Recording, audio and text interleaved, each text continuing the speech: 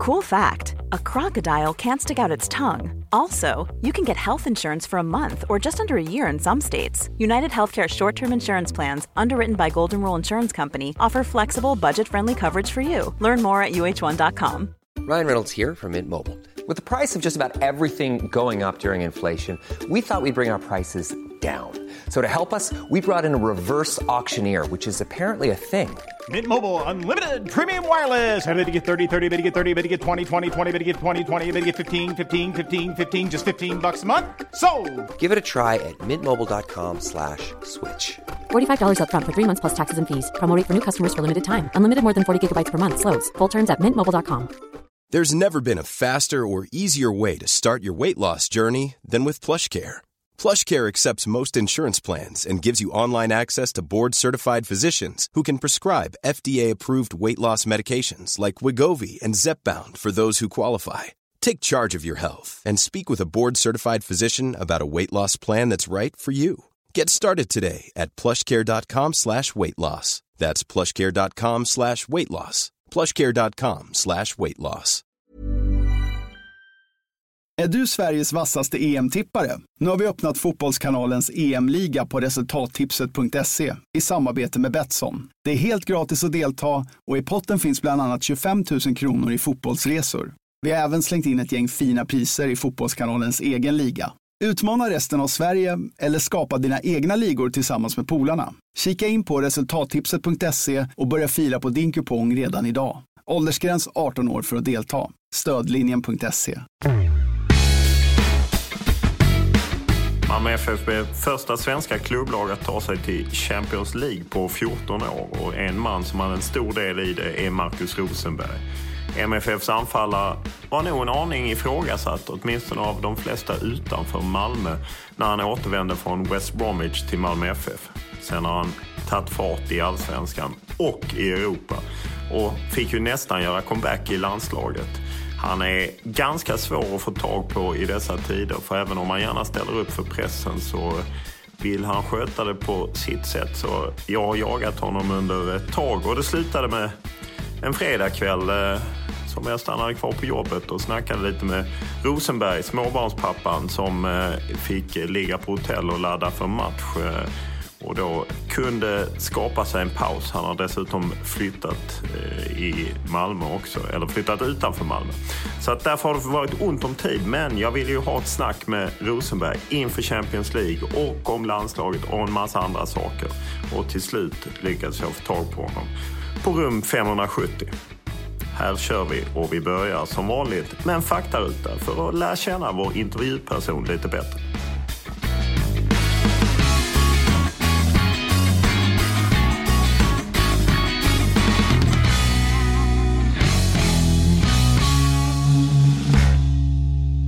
Jag kör ju en liten podd-intervjugrej och börjar med en liten faktaruta som alltid brukar finnas i såna här kvällstidningssammanhang. Du har säkert svarat på det många gånger så du kan det säkert flytande. Ålder? 31 än så länge. Familj? Fru, 2 barn. Bor? Höllviken. Titel? Man. Utbildning? Gymnasiet. Lön? Betydligt mindre än vad jag har kört utomlands. Bästa spelare du spelat med? Det måste jag. Plattan. Svåraste backen du mött?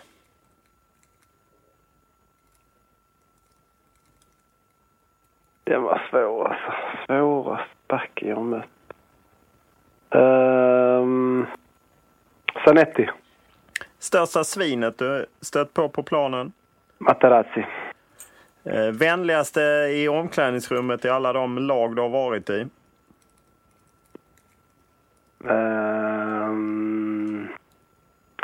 Zlatan Asinovic. Vilken bil kör du? Porsche. Det är ju val nu. Vad röstar du på? Pass. Vad har du för motto? Jag brukar säga att jag inte litar på någon.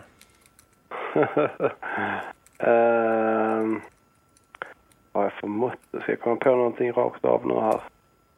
Alltså har du inget motto? Nej, inte direkt faktiskt. När var det senast du grät? Det var när jag gifte mig. Jag såg min fru. När var du senast du var onykter? När var jag onykter senast? Jag spelar matcher hela tiden så det kommer jag knappt ihåg. Det var nog Pragmatchen. Jag stod i slut Prag. Om man tittar in i brottsregistret eller belastningsregistret som det ju egentligen heter, hittar man dig där under några punkter? Nej. Vad läser du för något? Jag är dålig på att läsa. Vad lyssnar du på? Blandat. Vad är det ser du helst på? Ja, det hade varit jättekul att kolla filmer och serier, men med 2 småbarn blir det tufft alltså. Men det är väl, just nu är det väl med i så fall serier. Har du några exempel? Game of Thrones. Jag antar att du surfar på dator och liknande. Vad surfar du helst in på då? Allt om husbygge. Hur många gånger tar du fram din smartphone om dagen? Alldeles för ofta. Efter 1,5 år på bänkar runt om i England så var det många som satte ett frågetecken kring Malmö FFs värvning av Marcus Rosenberg. Ja, det var ju inte så att någon tyckte det var konstigt att klubben hämtade hem en av sina förlorade söner. Men man undrade om han skulle bli den succé som nog MFF-fansen drömde och trodde på. I efterhand kan vi ju konstatera att AIKs då håsade värvning av Tete Bangura knappast gjorde något avtryck, medan Marcus Rosenberg äntligen fått visa att han är en klassspelare. För det är ju ingen tvekan om att han har varit lite ifrågasatt, åtminstone för sina insatser i landslaget. Och det han har gjort i Tyskland har lite försvunnit under radarn, och även att han var bra i La Liga försvann också lite under radarn. Det är aldrig en spelare som har tagit större plats, och i landslaget har han aldrig riktigt lyckats. Så därför fanns ju en massa frågetecken, men de har han rätat ut. Och det är lite kul att höra honom tänka på hur han lyckas med det. Men om vi tar återkomsten till Malmö. Det måste ha gått bättre än du förväntat dig. Jo, det är klart. Man visste att man kom till ett bra lag som man redan hade vunnit som guld, men man visste inte riktigt själv var man stod ju. Jag har inte spelat fotboll riktigt på 1,5 år, så att man visste i grund och botten vad man kunde, men att det skulle gå så här snabbt att hitta formen och komma in i laget och att laget skulle fungera så här bra. Det är klart att det är kul. Tvivlar du inte på dig själv just med tanke på de tunga West Bromwich-åren? Nej, faktiskt inte. Jag fick ju aldrig riktigt chansen. Alltså, jag gjorde det ju bra på försäsongen också, så det förstärkte jag alltihopa. Om man kollar självförtroende-biten. Jag gjorde ju mål i nästan varenda match på försäsongen. Nu inför den andra säsongen där. Så att det var positivt. Och sen så fick jag inte chansen direkt när vi drog igång. Så att nej, faktiskt inte. Det måste varit lite vad du drömt om det här att ni tog er till Champions League. Ja, alltså från början var ju drömmen att komma hem en dag när man kände sig klar med allting ute i Europa. Och sen så är det ju såklart ett stort mål av både Champions League och Allsvenskan. Och Champions League har vi tagit oss till och vi leder Allsvenskan. Hur rankar du inramningen i de 2 matcherna, både Sparta Prag hemma och Salzburg hemma, i din karriär? Det är alltid svårt att jämföra, för det är Malmö, det är min egen klubb, så då blir det ett extra plus alltid. Men det är klart man har varit på spelat några bortamatcher som det har varit bra tryck, men det har ju varit för motståndarnas fördel, så att jag rankar båda 2 högst upp. Vad ser du att ni har för chans nu när ni går in? Ni börjar ju tufft borta Juventus och sen Olympiakos hemma. Vad är målen? Ja, chanserna. Det är en ny känsla för egen del också när man går in i sådana här matcher. För att Annars har man spelat i lag där det krävs vinst och klubbledningen och fansen tycker att man ska gå vidare. Så att nu känns det som att alla är väldigt nöjda med att vi har kommit hit. I alla fall folk runt omkring laget. Vi själva vet ju vad vi kan.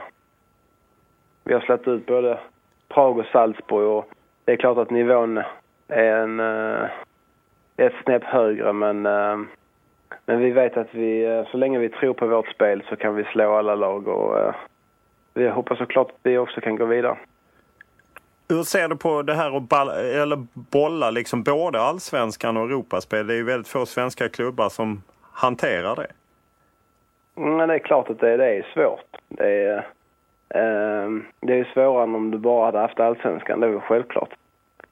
Men sen så med den truppen vi har, så som vi har gått runt på truppen detta året och använt en 25-26 spelare, så tycker jag egentligen det bara är till en fördel för att alla får matchrutin och det är inte att någon spelare kommer in och inte spelat på flera månader utan alla får speltid. Och man känner verkligen också att om det behövs vilas eller om någon är avstängd så kommer det in spelare som håller samma nivå. Så att detta året så har det bara varit en fördel att vi spelat så mycket matcher. Hur förvånad är du på hur Åge Hareide har tagit sig an det här jobbet? Men kollar man på hans historik så är man egentligen inte förvånad.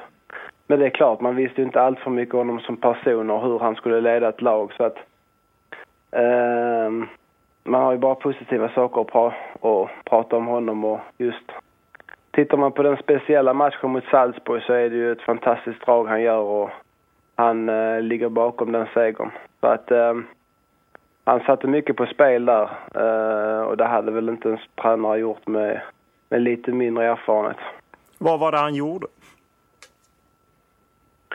Han läste sönder Salzburg efter första mötet. Tog ut det positiva från vår match och omsatte det till att spela en 5-backslinje i defensiven. Men ändå att man får med sig betydligt mer folk i offensiven än vi hade i Salzburg.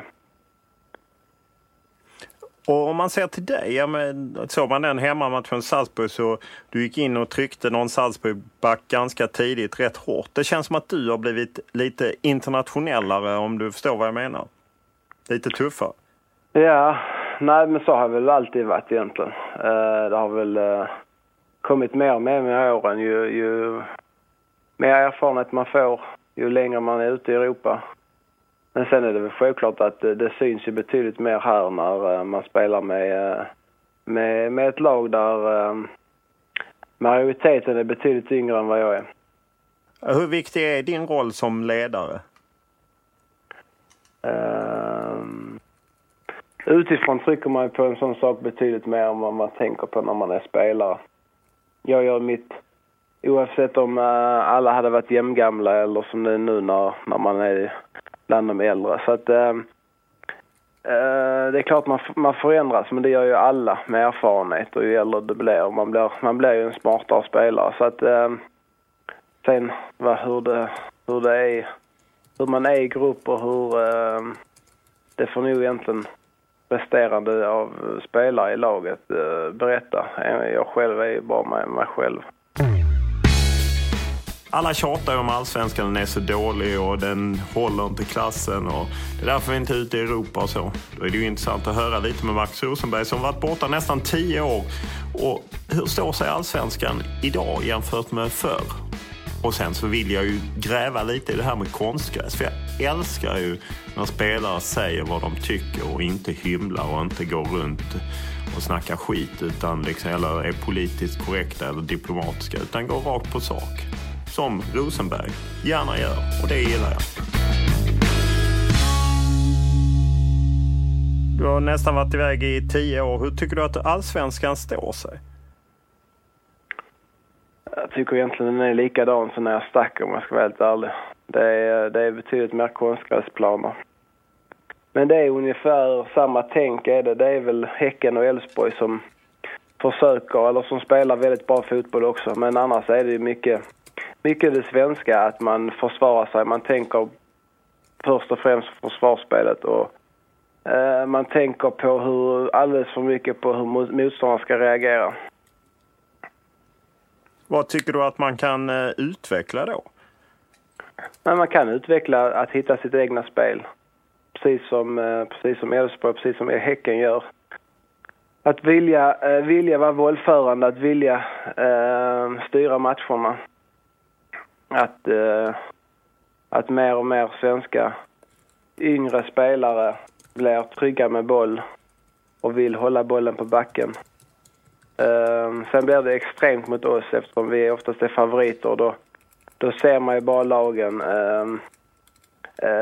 spela defensiv fotboll och ligga på kontring. Så att jag har inte sett så mycket andra matcher eftersom vi har så mycket matcher själva. Så att, men mot oss har det varit väldigt, väldigt, väldigt mycket defensiv. Och det är väl där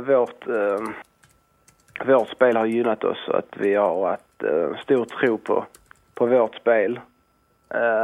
Och att vi har haft ett enormt stort tålamod i det också. Att vi aldrig gått ifrån det även om vi har legat under eller om det har varit 0-0 långt in i matcherna, så har vi hela tiden fortsatt spela vårt spel och vi har plockat många poäng på sista kvarten. Om du ser till de unga spelarna så är Malmö en klubb som släpper fram en hel del mycket unga talanger. Tycker du att svensk fotboll har tagit ett kliv där? Ja, som sagt där igen. Alltså jag har inte så bra koll på de andra, utan men kollar jag Malmö FF så är det en enorm skillnad från när jag kom upp. Då var ju medelåldern i A-laget betydligt högre och man spelar en helt annan fotboll.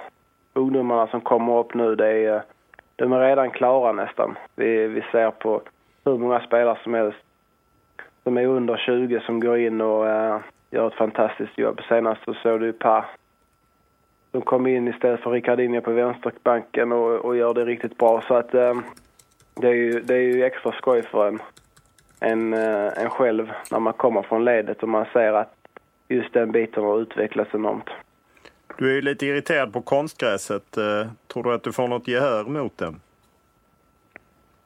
Nej, det tror jag inte. Man kan alltid hoppas på att... Sen känner man alltid så lite så här gammal gubbe nästan som gnäller på konstgräset. Men jag tycker inte det är fotboll. Vad är det då? Nej, det är något mellanting. Alltså du kan inte glidtackla. Bollen går på ett helt annat sätt. Svårberäknat. Jag kan helt klart förstå de som spelar på det hemma. För de tränar på det dagligen. Men vi som inte spelar på konstgräs som hemma och inte tränar på det. Det blir en fördel för lagen som har det. Eftersom vi kanske kommer med 3 veckors spel och träning på konstgräs, på gräs varje dag. Och sen så ska vi då förbereda oss så som vi gör här. Vi kanske spelar en Europamatch på onsdag och sen spelar vi en konstgräsmatch på torsdag. Då har du liksom 2 dagar. Eftersom torsdagen där blir rehab från matchen på onsdagen. Då har du 2 dagar på dig och komma igång med en konstgräs. Så att det blir helt klart en fördel för de lag som har konstgräs hemma, tycker jag. Konstgräset till trots tar ni SM-guldet? Jag tror och hoppas på det. Och apropå konstgräs, är det ändå roligare att komma hem till Allsvenskan än du trodde? Klart alltid roligt när det går bra för mig själv och för laget. Men alltså jag tror ändå att jag har sagt det från början när jag lämnade. Och har du en sån kärlek för klubben som jag har för Malmö FF. Det är inte så många som har det då. Då är det alltid lite lättare. Så det är kanske inte bara Allsvenskan utan det är mer Malmö FF som det är roligt att spela för.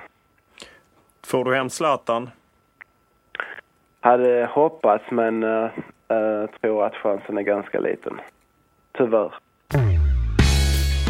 Jag var själv på landslagets presskonferens 2005 när Marcus Rosenberg var med i landslaget och Zlatan Ibrahimovic fick frågor om sin gamla klubbkamrat.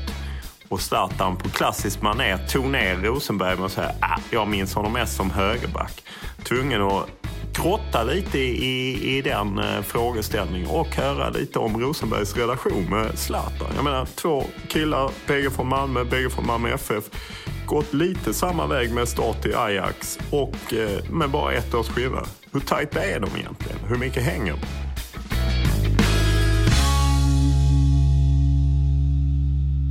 Här om veckan så samlades ju landslaget i Wien och du skulle varit med. Varför var du inte med? Nej, jag har haft en lång landslagskarriär som har varit både upp och ner.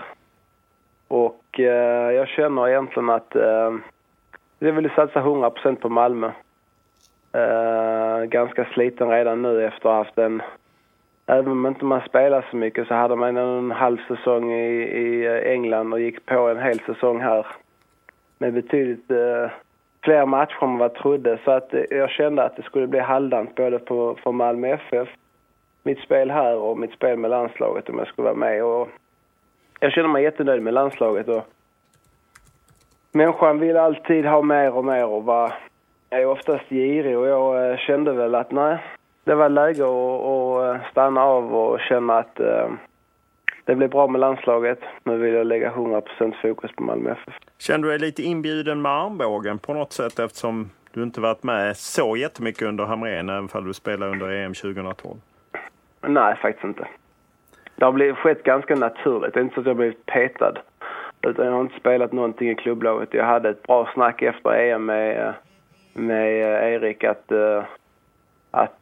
jag var aktuellt, men eftersom jag inte hade spelat på ett tag så tog han och testade några yngre, och där har jag alltid proppat på helt klart att är det så att man är 50-50 så ska man alltid ta in de yngre. Så att nej, det känner jag faktiskt inte. När tappade landslaget betydelse för dig? Ser man på en sån som Henke Larsson så spelar han ju i en massa år i Allsvenskan men också fortsatte i landslaget. Ja, alla har ju man har en olika bild på landslaget. För mig har det aldrig varit riktigt en positiv bild, utan jag har alltid varit från början bakom Henke och Zlatan egentligen hela vägen. Så att klart att man har njutit av det och har varit jäkligt skoj. Men jag tror att en sån som Henrik Larsson har nog en lite mer positiv bild på den än vad jag har. Hur kände du just det? För att du har ju aldrig riktigt lyckats fullt ut i landslaget. Har du någon teori vad det berodde på? Först och främst handlar det om att Henke och Zlatan gjorde det väldigt bra. Och sen så kom ju Johan före mig från början och gjorde det även väldigt bra där när Henke tog ett break. Och sen när väl Henke kom tillbaka så gjorde han bara det under mästerskapet. Och sen när han la av så fortsatte Elmander leverera. Så att jag har ju inte tagit chansen såklart heller när jag har fått den. Men det har varit en väldigt tuff konkurrens. Hur känner du när du tittar tillbaka just att du ändå kan säga att du inte tagit chansen? För jag menar, du har ju startat en del mästerskapsmatcher senast EM 2012 till exempel. Ja. Nej, det är verkligen inget bittert. Jag ser bara positivt på landslaget när jag kollar tillbaka. Jag har fått vara med och uppleva otroligt mycket i många, många år. 2 EM och 1 VM. Och, så det har bara varit jätteskoj. Så att det handlar ju mer om att jag känner att jag vill lägga 100% fokus på Malmö FF än att jag inte tycker det är kul att vara med i landslaget. Jag minns när du kom med i landslaget någon gång, jag tror ni var på Cypern och laddade upp inför någon bortamatch mot Bulgarien, och Zlatan fick frågan, ni är ju rätt tajta i ålder. Han hade för sig att du spelade högerback eller något liknande. Minns du det när han tryckte till dig lite? Som han kunde göra på sitt sätt. Cypern. Det var länge sedan. Ja, 2005. 2005, ja. Det var ju precis i början. Ja, när du kom med och han liksom lite tog ner dig som menade att när han lämnade MFF så var du högerback. Ja, det är ju visserligen sant. Jag var ju högerback när jag var en 14-15. Så att men 2005, ja, det kommer jag inte riktigt ihåg. Hur är er relation? För jag menar, det är ju bara 1 år ihop och ni har tillhört bägge med MFF och följt lite samma väg. Du följde honom i Ajax så att säga. Ja. Nej, vi har inte spelat så mycket ihop. Det har ju mest varit landslaget. Det är, när Zlatan var i Allsvenskan eller i Malmö FFs A-lag så var jag inte där. Och när han väl stack så blev jag utlånad nästan direkt till Halmstad. Så att vi har inte spelat så mycket ihop. Det har varit lite ungdomsåren. Men där var jag inte så bra. Så då spelade jag inte med äldre. Och då är 1 år stor skillnad ändå. Så att det har varit landslaget i så fall vi har vi har spelat ihop, men det har väl inte blivit så mycket heller. Och ni har aldrig hängt på det sättet? Nej. Vi både hör och läser mycket om att Max Rosenberg började i Malmö FF som 5-åring. Och det är självklart att det är ju där han har fostrat som fotbollsspelare. Men många har nog glömt bort att han slog igenom i Halmstad BK, utlånad som han var. Och var oerhört nära att skjuta SM-guldet till Halmstad BK 2004. När dock Malmö FF till slut vann. Vi pratar lite utlåning. Är det egentligen bra att gå på utlåning? Och vad tycker han om fansen?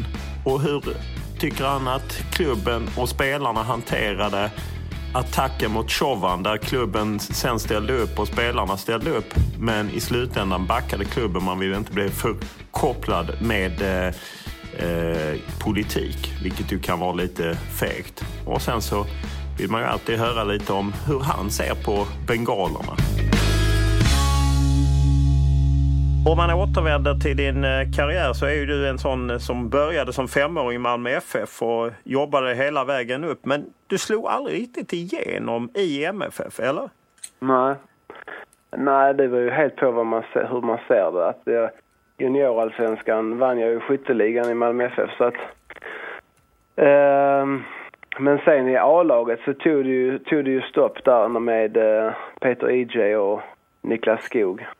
Så det blev mest massa inhopp.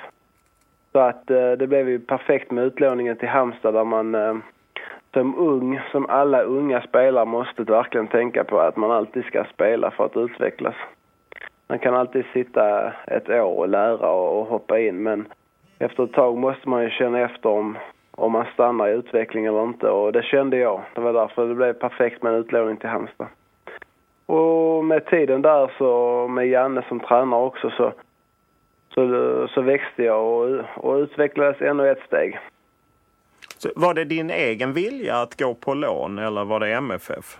Nej, jag tror vi diskuterade, jag och Hasse Borg, där, för att de tog väl in Igor Sipniewski från Halmstad. Så det blev ganska enkelt där liksom, att de saknade en anfallare. Och Janne ville gärna ha in mig. Så att, och Hasse gick ju med då, därför jag förlängde mig med Malmö FF och blev utlånad till Halmstad. Så att det var win-win för båda. Hur nära var det att det blev Halmstad BK på heltid?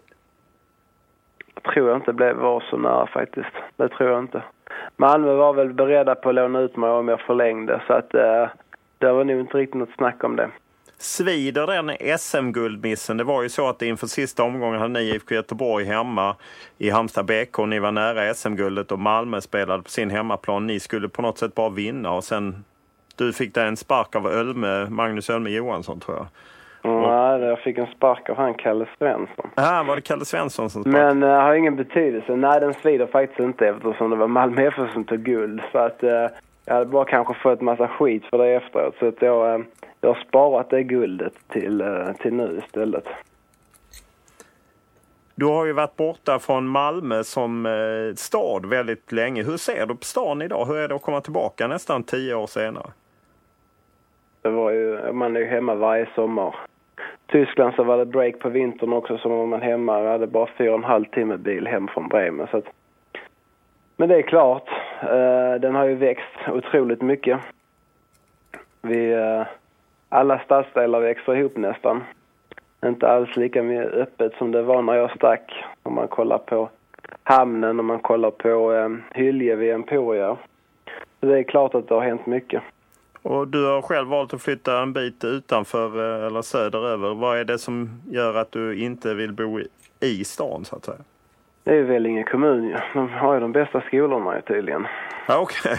2012 och 2014. Så att nej, men min fru kommer därifrån också. Vi har väl alltid, jag bodde där 3 år under min uppväxt. Och jag har alltid gillat det. Och som ung vill man gärna bo i stan, men när man väl har familj och barn så föredrar jag helt klart att komma utifrån då. Så att det har väl varit ganska säkert på att vi ska ha landat där till slut när vi väl kom hem. Om du ser på Malmö som stad idag, hur viktigt är Malmö FF för stan? Ja, betydligt viktigare idag än för ett par månader sedan. Det har växt otroligt mycket. Alltså, man märker en enorm skillnad speciellt på människor som man aldrig pratar fotboll med, helt plötsligt intresserade av fotboll. Så att jag tror att Malmö stad drar en betydligt större nytta av detta än vad folk tror. Och fansen, ni verkar ju ha en väldigt tajt relation med fansen. Vad betyder de? Ja, det är väl klart att de betyder oerhört mycket. Det är ungefär som i alla andra lag egentligen. Jag kan väl bara prata för mig själv. Sen är det är ju alla frågor är ju speciella när det gäller Malmö FF. För det är ju liksom min förening. Jag har ju även stått där om inte jag har varit bollkalle liksom under mina yngre år. Så att man har en speciell relation med dem. Så att de är alltid trogna. I vått och torrt, det såg man ju även under de åren det inte gick så bra. Under min karriär. Så att det betyder oerhört mycket.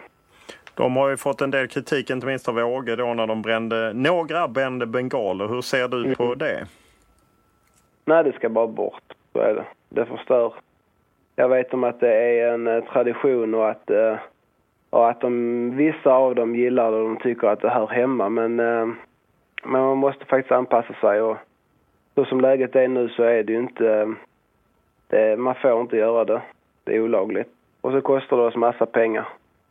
Sen kostar det oss också åskådare. För det är väldigt många som också inte tycker om det. Och kanske inte väljer att komma på matcherna på grund av det. Så att i grund och botten så handlar det väl bara om att egentligen att det är olagligt. Och att då måste vi få bort det.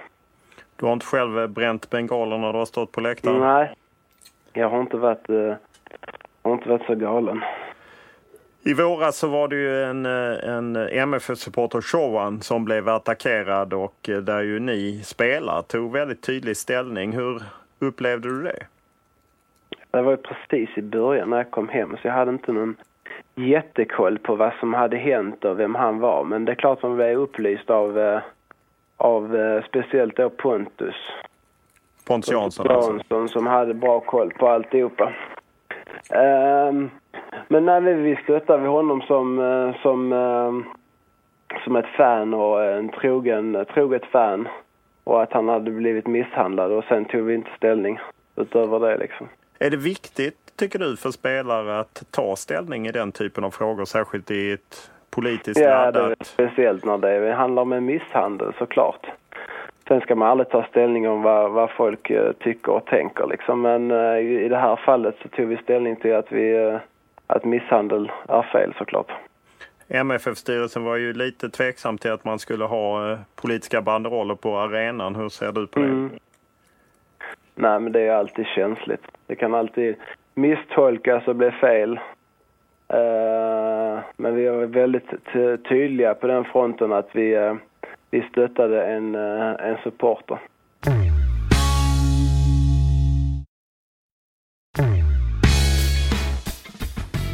Max Rosenberg är en av få svenskar som spelat i La Liga, Bundesliga, Premier League, dessutom en sväng i Holland i Eredivisie. Han är oerhört erfaren och vet vad som gäller i olika kulturer och olika proffssammanhang. Det är intressant att höra honom peka ut den hårdaste klubben där han gick i den tuffaste skolan. Var smällde det mest? Och varför gick det bra på vissa ställen och mindre bra på andra ställen? Och varför vill han inte bli kvar i Spanien? Du började ju din proffskarriär i Holland, Ajax, och startade bra, men sen på något sätt bara tog det stopp. Vad hände där? Ja, det tog stopp i 3 månader ungefär. Första året var kanon, sen blev det VM. Och sen bytte vi tränare där.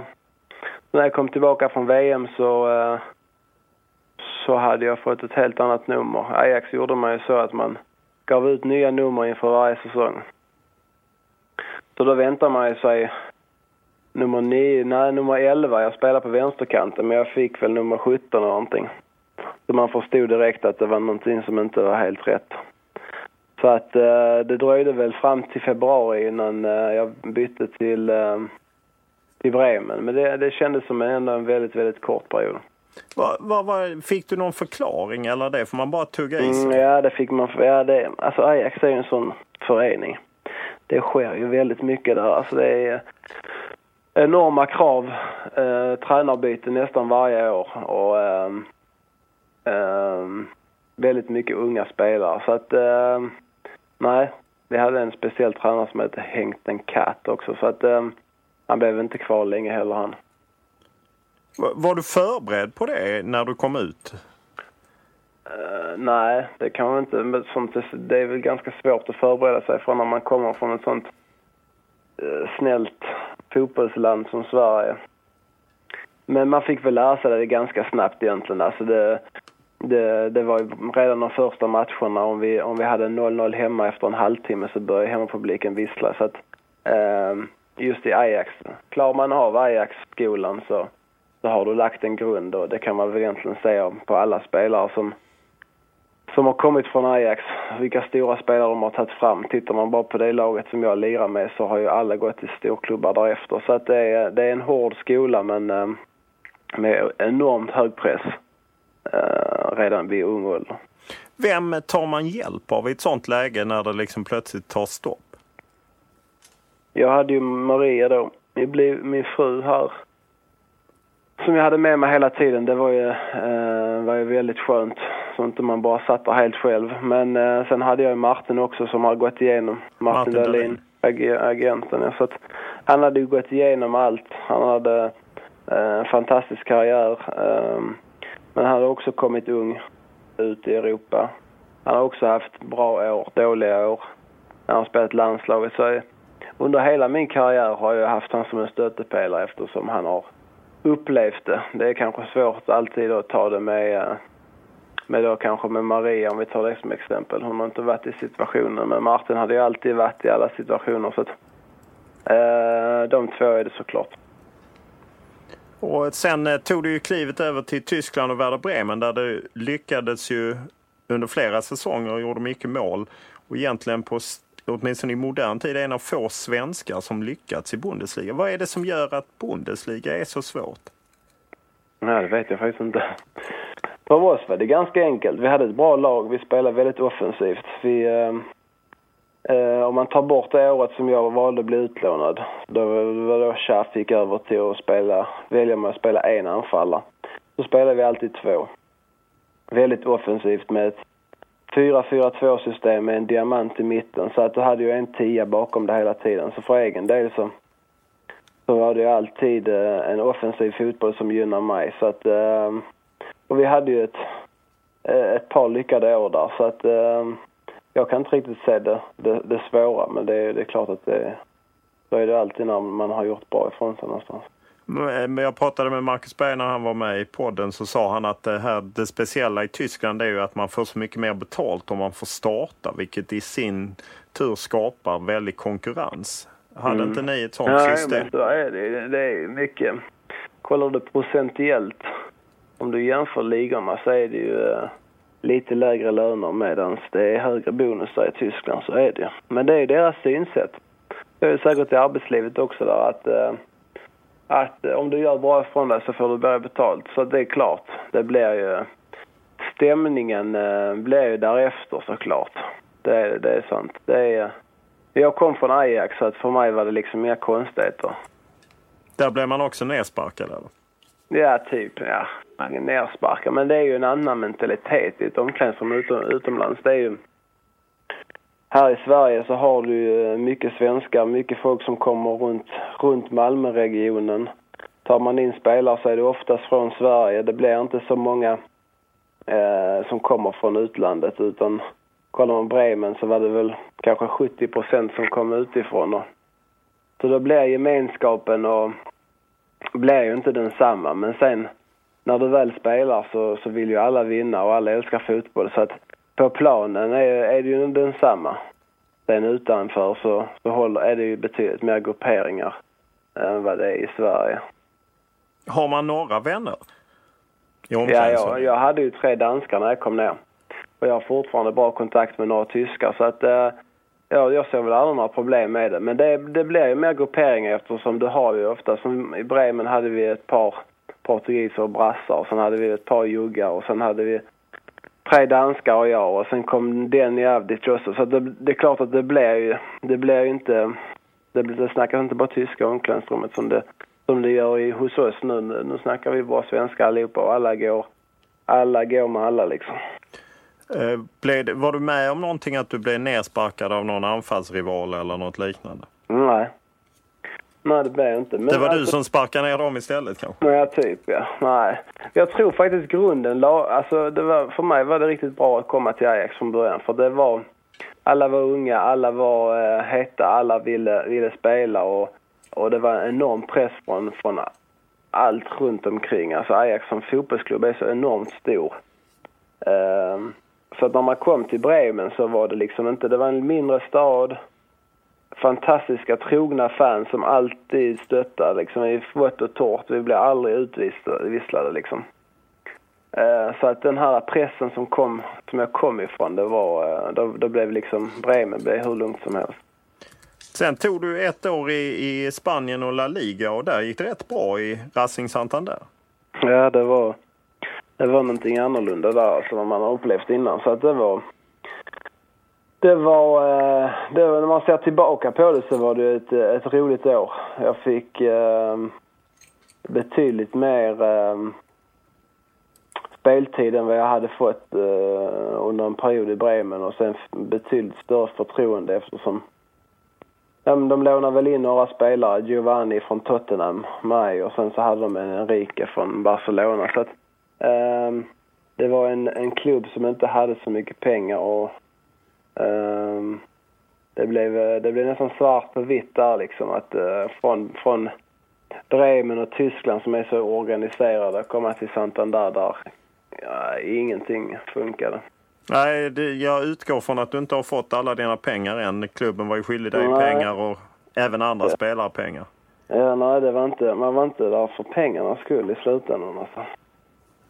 Det var någon konstig ägare som kom in från någon asiat som köpte klubben och på något sätt... Man förstod ju inte språket heller så att det var ingen som pratade engelska i föreningen så att det var kaos alltså. Det kom ju in någon Ali, ett katt som han kom ifrån. De skulle köpa klubben eller köpte klubben och sen var han där några veckor och sen så bara försvann han.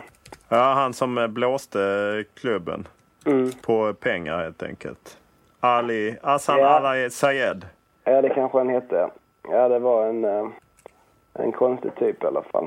Han visade sig några gånger. Han kom med 7 limousiner. Vita limousiner in på området. Och ljög ihop en massa. Så att, nej, det blev ingenting av det. Så det var därför du inte ville stanna i Spanien helt enkelt, för att det var lite mer kaotiskt?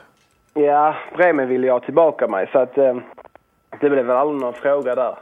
Jag hade ett snack med Schaff direkt och han ville gärna att jag skulle komma tillbaka. Och så hade jag 1 år kvar, så att situationen blev ju egentligen perfekt där. Jag fick spela hela sista året och sen så var jag gratis. Och då blev det West Bromwich Albion. Är det något du kan ångra i efterhand? Nej, jag ångrar aldrig någonting. Men det var väl inget bra val kan man säga. Men nej, det går inte att ångra det alltså. För där hade jag erfarenhet och jag hade tålamod och jag hade lugn. Alltså jag satt gratis i en månad säkert efter EM.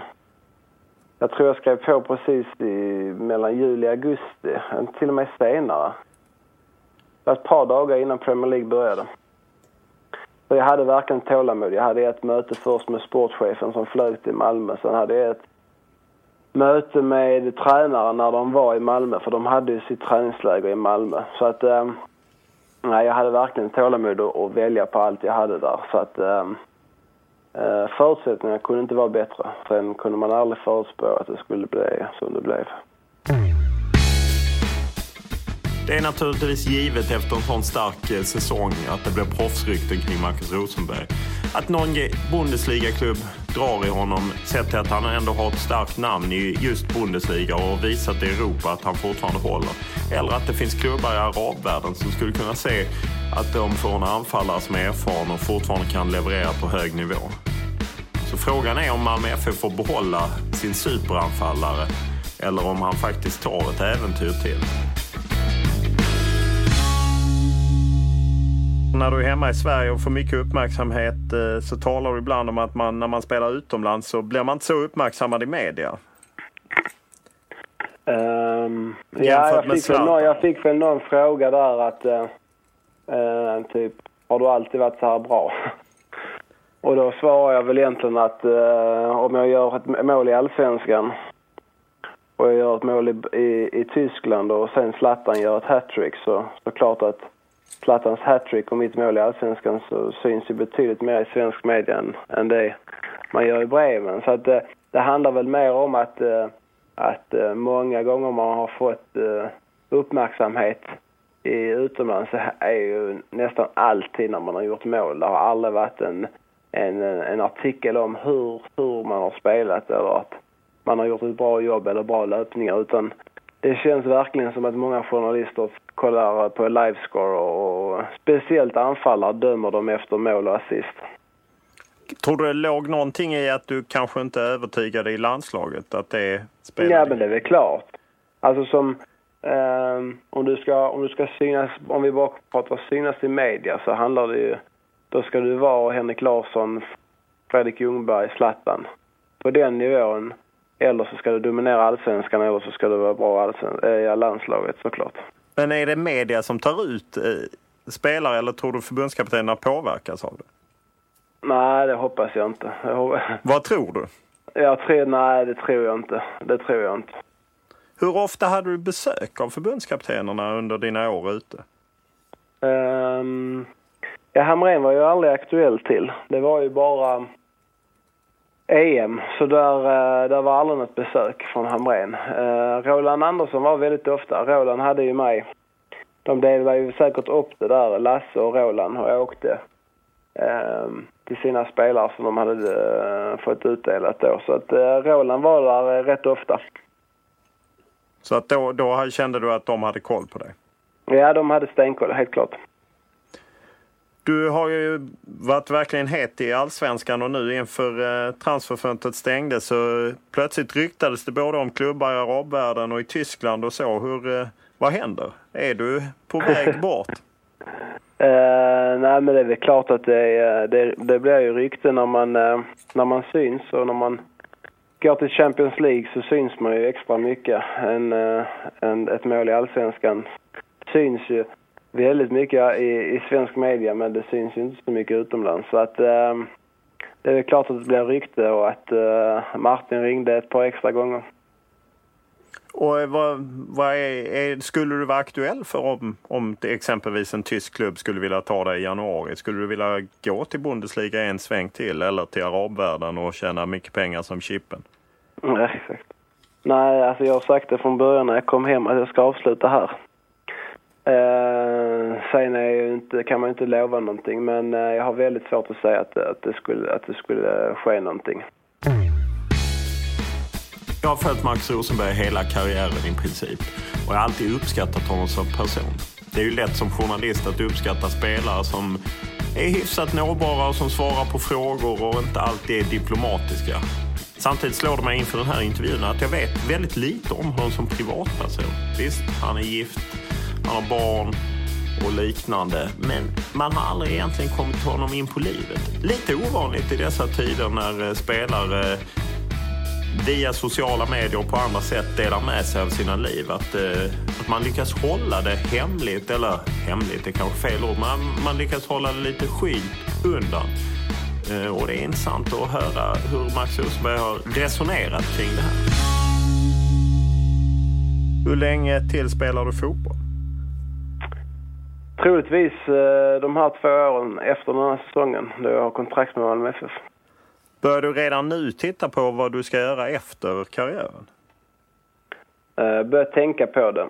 Det är väl lite tidigt att ta tag i det redan. Men jag ser det i alla fall som en stor fördel att avsluta karriären hemma i Malmö. Fotbollskarriären. För då kan man liksom bygga på det under tiden när det börjar närma sig. Jämfört med om man skulle avsluta karriären utomlands och sen komma hem. För jag har aldrig haft en känsla av att jag skulle stanna utomlands efter karriären. För att jag har alltid velat komma hem och alltid varit 100 på det. Så att det ser jag som en fördel om man kollar karriären efter fotbollen. Vill du vara kvar inom fotboll? Tror inte det. Inte som det ser ut nu. Inte som känslan är nu. Behöver du ens jobba? Ja, mentalt behöver jag det. Ja. Jag kan inte bara sitta hemma. Men ekonomiskt så klarar du dina räkningar? Mm. Vad har du investerat i? Ja, jag är ju svensk så att jag är inte någon som sprätter med pengarna. Så att, det har varit väldigt lugnt. Säkra investeringar. Så att jag har haft koll på det ända sen man började tjäna lite mer pengar än man gjorde i Allsvenskan. Är det något som du är intresserad av? Nej, men jag ser gärna att det tickar långsamt istället för att det är en berg- och dalbana. Men du kör i och för sig en Porsche, men du är inte den som köper mycket prylar? Nej, exakt. Nej, verkligen inte. Vilket intresse vid sidan av fotbollen har du odlat? Inga större. Det har varit för mycket fotboll egentligen alltså. Så... Både i Ajax och i Bremen så var det mycket hotell och 2 matcher i veckan. Så att när man väl har haft tid med någonting annat så har man bara umgåtts med familjen och nu på senare år med barnen. Med tanke på att du tillhört landslaget under många år och jag menar spelat ut i Europa. Man känner egentligen till rätt lite om dig som privatperson. Är det medvetet från din sida? Jag gjorde en intervju med Offside igår och då sa han exakt samma sak. Men det handlar väl egentligen om att jag inte ser någon glädje och att folk ska veta att jag ser inte någon glädje i att synas i media, utan jag gör det för att jag vet att jag måste. Att det är en del av det här yrket. Det behöver jag inte bjuda på någonting för det ser jag inte. Jag behåller gärna det för mig själv. För jag menar i dessa tider så med sociala medier och liknande så får man ju väldigt mycket inblick i folks liv så att säga. Men du känner inte det behovet? Nej, jag har aldrig haft Facebook. Jag har väl varenda människa. Så att jag är lite old school där alltså. Men jag ser det gärna som jag förstår vad som innebär med fotbollen. Att man måste göra media. Att jag tycker det är ganska kul att göra media. Men då pratar vi fotboll. Och allting som berör landslag eller om det berör Malmö FF som förening eller vad jag än är liksom. Men sen vad som händer utanför det håller jag gärna för mig själv. Jag vet att när jag och min kollega Patrik Ekwall träffade dig när du hade varit några månader i West Brom så var det nästan så att du saknade media därför att där var ni så långt från media så att säga. Du jämförde med Tyskland där ni ändå hade en kontakt. Ja, men det blir nästan lättare när man har, som det är likadant i Sverige, där man vet vem man kan lita på och vad man inte kan lita på nästan. I England var det murar och alltså man hade sån långt, man hade liksom ingen kontakt överhuvudtaget. När man väl träffade media så visste man inte vem de var och vem de skrev för och vad de jobbar för. Så att jag gillar nog mer det här svenska varianten och den tyska där man gick ut från omklädningsrummet till bilen så stod alla de gamla vanliga där och så är det i Sverige här också. Så att då har man bättre koll liksom. Unga spelare idag är ju väldigt aktiva på sociala medier. Du har berättat att du kör inte ens Facebook, men du kör Twitter. Jag har det. Jag är väldigt dålig på att skriva där. Men det är jag tycker Twitter är ganska kul för att man väljer liksom... jag vet inte, det är inte som de andra. Jag upplever det lite mer seriöst. Det kanske inte är det, men man behöver inte vara så aktiv utan det är kul att följa sina vänner och även folk som man har spelat med så har man lite kontakt via där. Det är lätt att man tappar bort telefonnummer när alla byter och en själv byter liksom. Så att det är det jag har, ja. Kan du se några faror med sociala medier? Jag menar, det finns ju exempel på unga spelare som inte alltid kanske tänker när man är 18-20 år så man kanske inte alltid den mognaste. Ja, men så ser ju världen ut nu. Alltså, kollar du var du än ser så sitter alla med sina mobiltelefoner. När jag kom upp i MFFs A-lag och kom in i omklädningsrummet efter en träning så var det ingen som satt på sin telefon. Går du in i vårt omklädningsrum så sitter alla på sin telefon efter 5 minuter. Så då känner man sig gammal liksom. Så att det har ju skett en grym förändring där alltså. YouTuber du dig själv? Nej, inte längre. Jag har inte gjort det på länge, men jag har gjort det förr, helt klart. Det är alltid...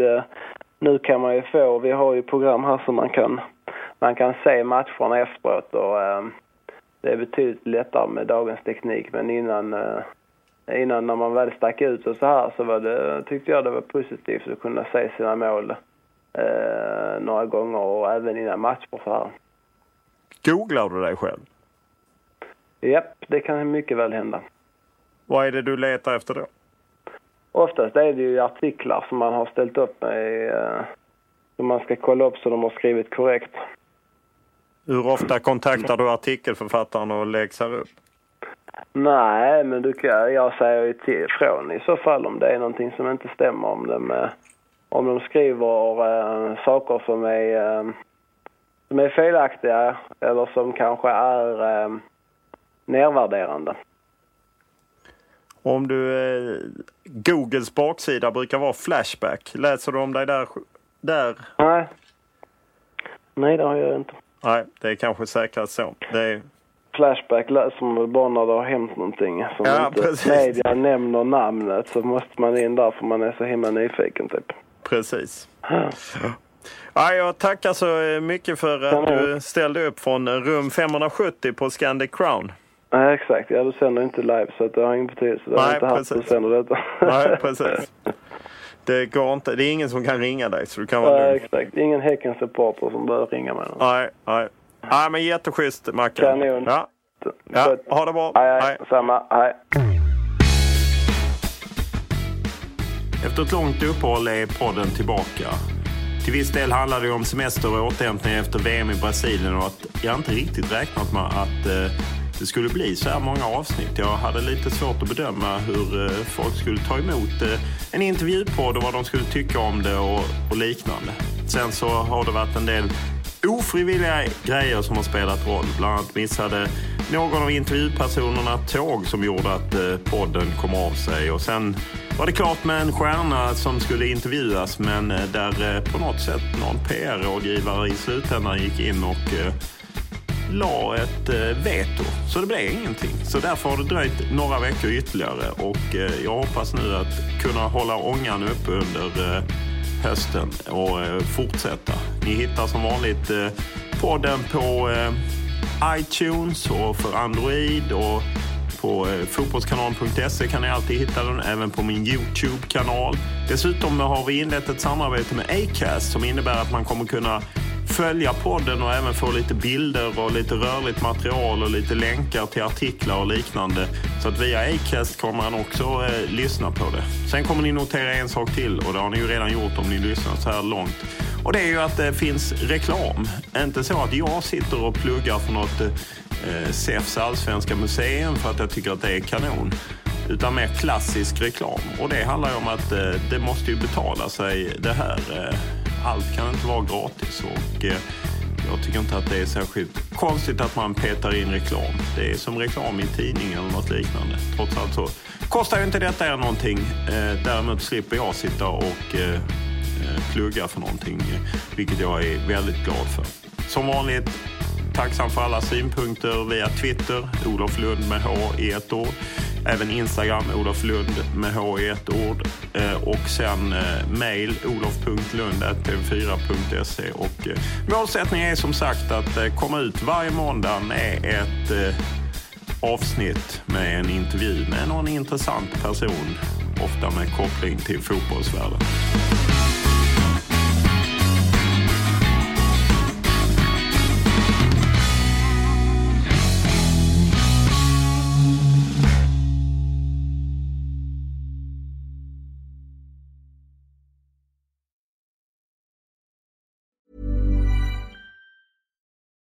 For the ones who know safety isn't a catchphrase, it's a culture.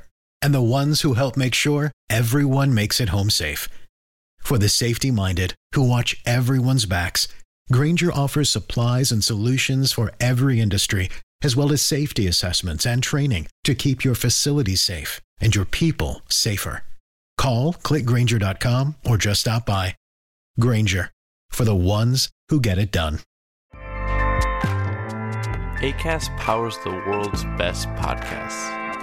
here's a show that we recommend. The Real Housewives is a guilty pleasure for most, but if you're looking to not feel guilty about that pleasure, tune in to Everything Iconic with me, Danny Pellegrino, where I break down all the messy moments and behind-the-scenes antics of Bravo's popular franchise. And on Everything Iconic, I also interview celebrity guests like Kelly Ripa, Keke Palmer, Drew Barrymore, Cameron Diaz, and more about their guilty pleasures, their past work, and so much more. So if you're pop culture obsessed and find yourself watching way too much reality TV like me, tune into Everything Iconic with Danny Pellegrino, wherever you listen to podcasts. Acast helps creators launch, grow, and monetize their podcasts everywhere. Acast.com.